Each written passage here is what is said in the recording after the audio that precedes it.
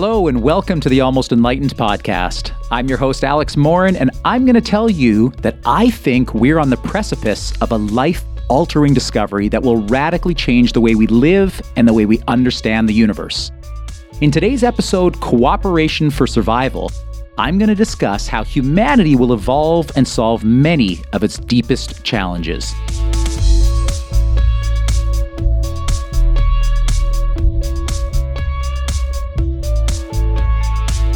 But before I do, I'd like to draw your attention to today's spotlight organization, Families for Children. Families for Children is a nonprofit, non-sectarian organization that exists to fulfill the needs of children and young adults with physical and/or mental disabilities. By providing housing, education, special medical care, and vocational training, FFC helps these individuals to reach their full potential and live with dignity in a loving environment. For more information and to find out how you can help, visit www.familiesforchildren.ca. And now, back to our episode. Not too long ago, I wrote an article for a publication called Marketing Edge magazine. It was entitled Competition is an Illusion. And although I was primarily focusing my attention on individual efforts for the purpose of personal development, I made a foundational point in my thesis that there is no scarcity of resources and that competition is truly an illusion. This is the topic I'd like to cover today as it pertains to our growth as a civilization, a planet, and the universe. I think that many of you listening today would agree that we are at a critical period in our civilization's evolution.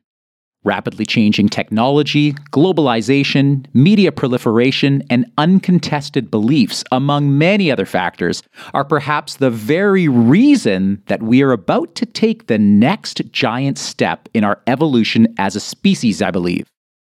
So if you're like me and believe that we're on the precipice of a monumental paradigm shift in consciousness, I'd argue that it's already begun. Then you might be interested in pondering what I have to say today. As painful as it is these days to see such racial divide, such deprivation, such ecological destruction, such unnecessary manipulation around the world, it's my contention that we're exactly where we should be.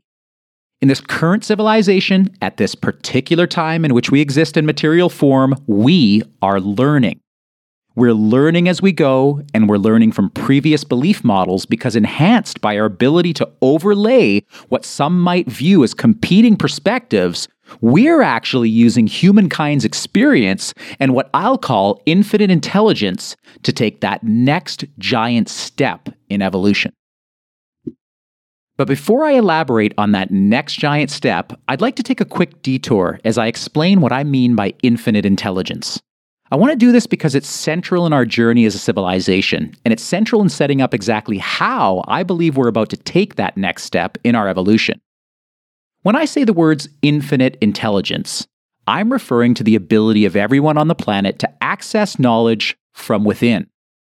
As a side note, for years, I was too embarrassed to share what I know about infinite intelligence, and I'd partially lost my ability to draw from it at will.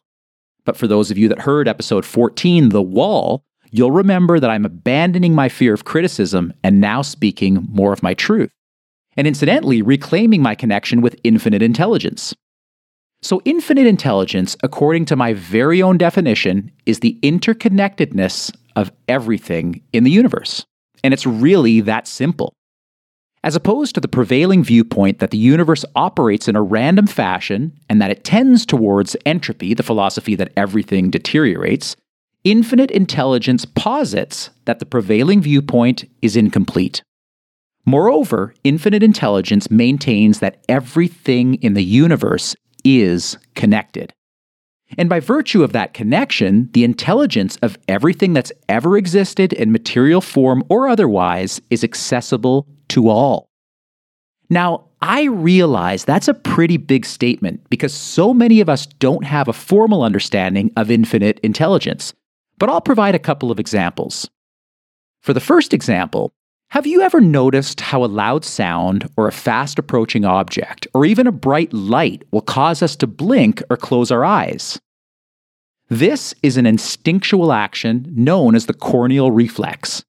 It exists so that our bodies can instinctively protect our eyes from foreign bodies or bright lights. Now, you might even say, wow, that's infinitely intelligent, because I certainly do. And what's unbelievable is that you don't have to tell yourself to shut your eyes. It just happens upon the threat of danger. As humans, though, we tend to dismiss these nearly unbelievable acts by crediting instinct as though instinct is something we have nothing to do with.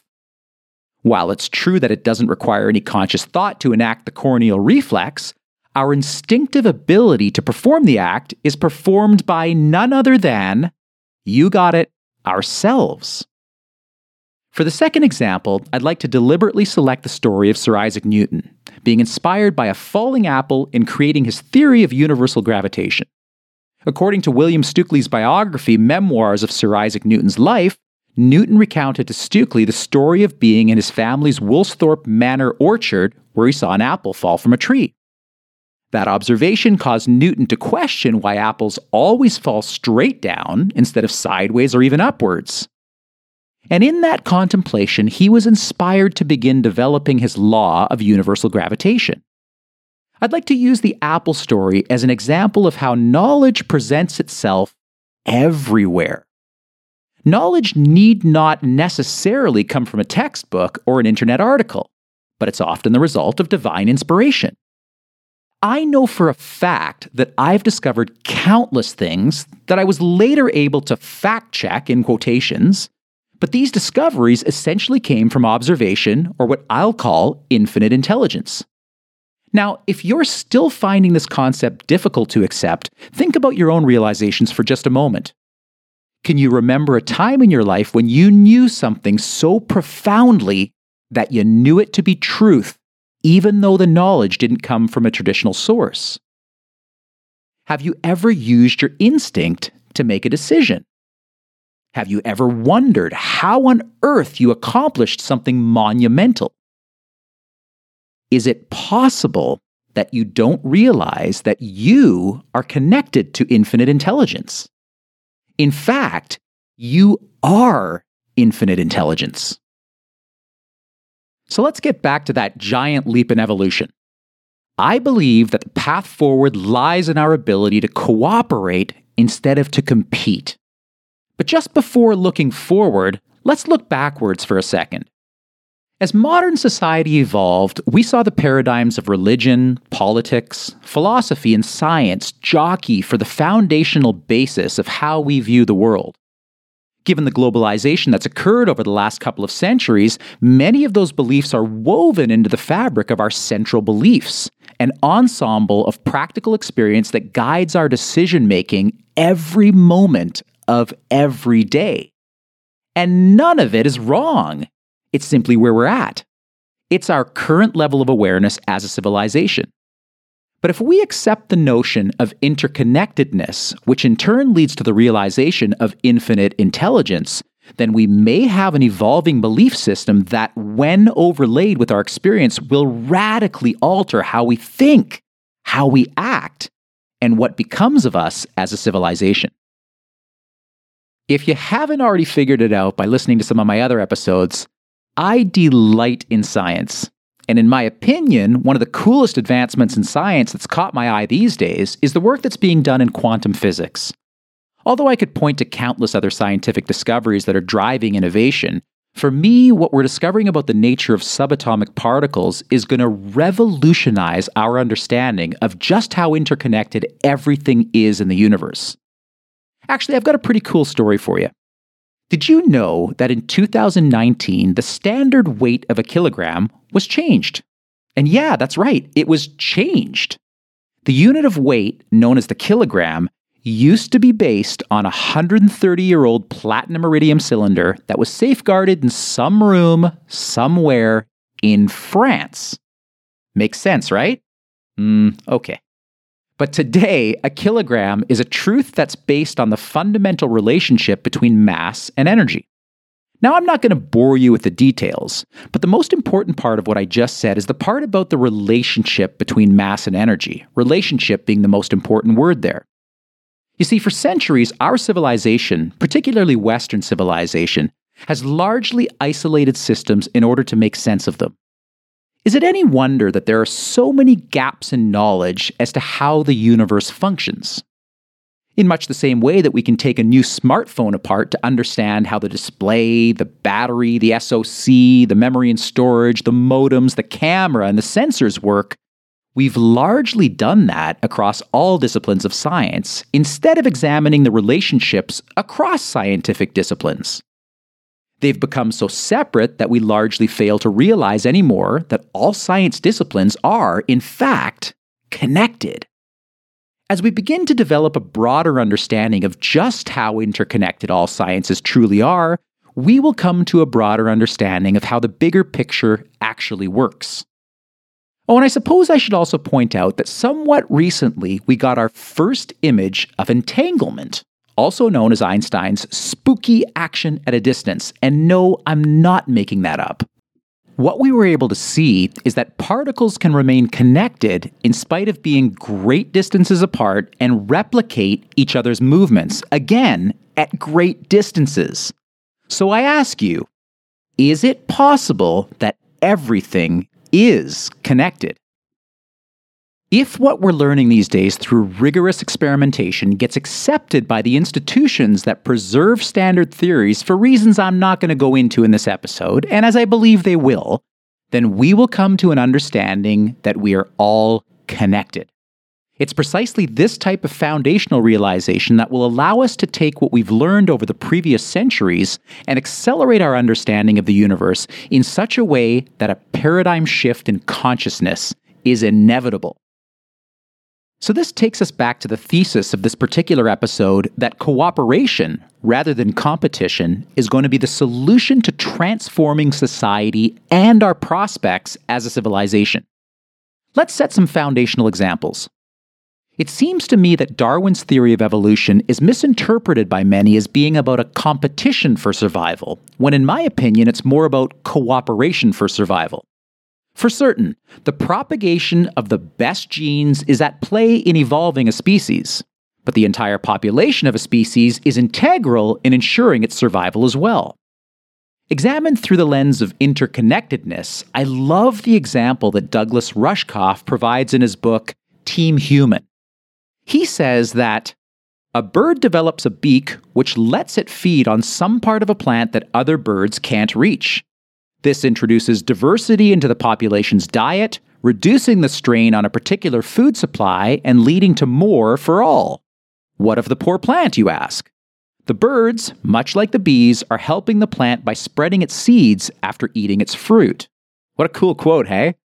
In Rushkoff's theory, you can see how there is an interconnectedness between not only a species of bird, but of all other birds, and even the floral system, which is connected to yet other species, and so on. Connectedness is what I'm highlighting here. In much the same way that birds' beaks have evolved, so too has our collective intellect as a human species, our physical capabilities, and our capacity to love. These advancements are a blessing to the entire population, even if many don't ever realize them. Funny enough, when you stop to think about the 4-minute mile, a feat that was deemed impossible prior to Roger Bannister's monumental accomplishment, you probably realize that his achievement was and is a human achievement for all to experience. Think about that for a second.